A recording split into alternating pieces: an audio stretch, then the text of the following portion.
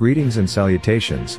Thank you for lending an ear to the voice of the times for Wednesday, January 17, 2024.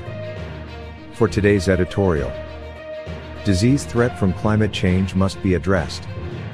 Public health experts are becoming increasingly alarmed at the spread of tropical diseases driven by climate change, both in terms of their appearance in new regions and their increase in occurrences in tropical regions where they are already prevalent. The reports from data collected for 2023 are disturbing and strongly suggest that our own health authorities must take a more proactive approach to identifying and preventing diseases such as dengue fever and infections from bacteria. The problem is getting the most attention from countries such as the US simply because cases of diseases associated with tropical conditions are beginning to appear in numbers there. In October, 2 cases of locally transmitted dengue infection were recorded for the first time ever in California. Prior to that, all cases of dengue that appeared in the US were in people who had been infected in other countries.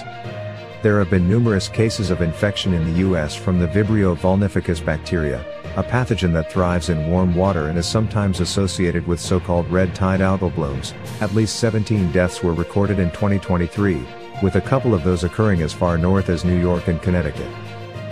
There have also been increases in the number of heretofore exceedingly rare tropical infections, such as the nearly always fatal Naegleria fowleri, also known as the brain-eating amoeba, coccidioidomycosis, also known as valley fever, a fungal respiratory infection, and infections from the Lone Star tick.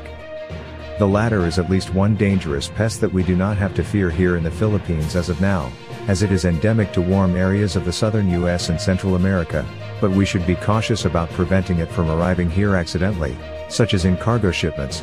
The most common lasting health effect it inflicts on its victims is a lifelong allergy to red meat. Elsewhere, in South and Southeast Asia, most of Africa, and Central and South America, health authorities have also reported what seems to be a steady rise in the incidence of diseases associated with warmer climate conditions, some of the ones described above as well as other dangerous infections such as malaria. There is also some evidence to suggest that warmer conditions are contributing to a rise in cases of tuberculosis in many tropical countries, including the Philippines. Researchers have explained that the warming climate is helping diseases thrive and spread to new areas for 2 main reasons. The first is obvious: most pathogens and their vectors, such as mosquitoes, thrive in warm conditions. The second reason is the changes in patterns of human movement and habits due to hotter conditions. People are simply more likely to expose themselves to diseases, especially waterborne infections, by seeking to keep cool in hot weather or through unintentional means such as being exposed to floodwaters. Despite their understandable concern, researchers have said that the trend in the increasing numbers and geographical spread of tropical infections is not surprising. Since the problem is being driven by global warming, it is expected to become progressively worse. That is certainly not at all an encouraging outlook, but awareness of the problem does suggest a way in which public health authorities can manage it effectively. However, it will require a substantial shift in the approach to addressing disease incidents, from responding to outbreaks to anticipating them. Put another way, health officials cannot simply wait for diseases to appear but should apply effort in seeking out the potential infectious agents and the conditions that allow them to thrive. This is already done in some ways, such as the occasional campaigns to educate the public and clean up stagnant bodies of water that can harbor disease-carrying mosquitoes, but these types of initiatives must be expanded and carried out even in the absence of any actual cases of infection. At the same time, the monitoring and treatment of tropical disease cases should be reviewed and strengthened.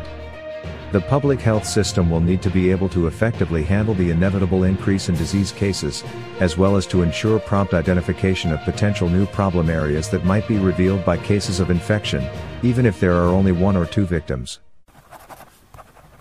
Our longest trusted English newspaper since 1898. Now available digitally. Computer, order the Manila Times Digital Edition. Subscribed.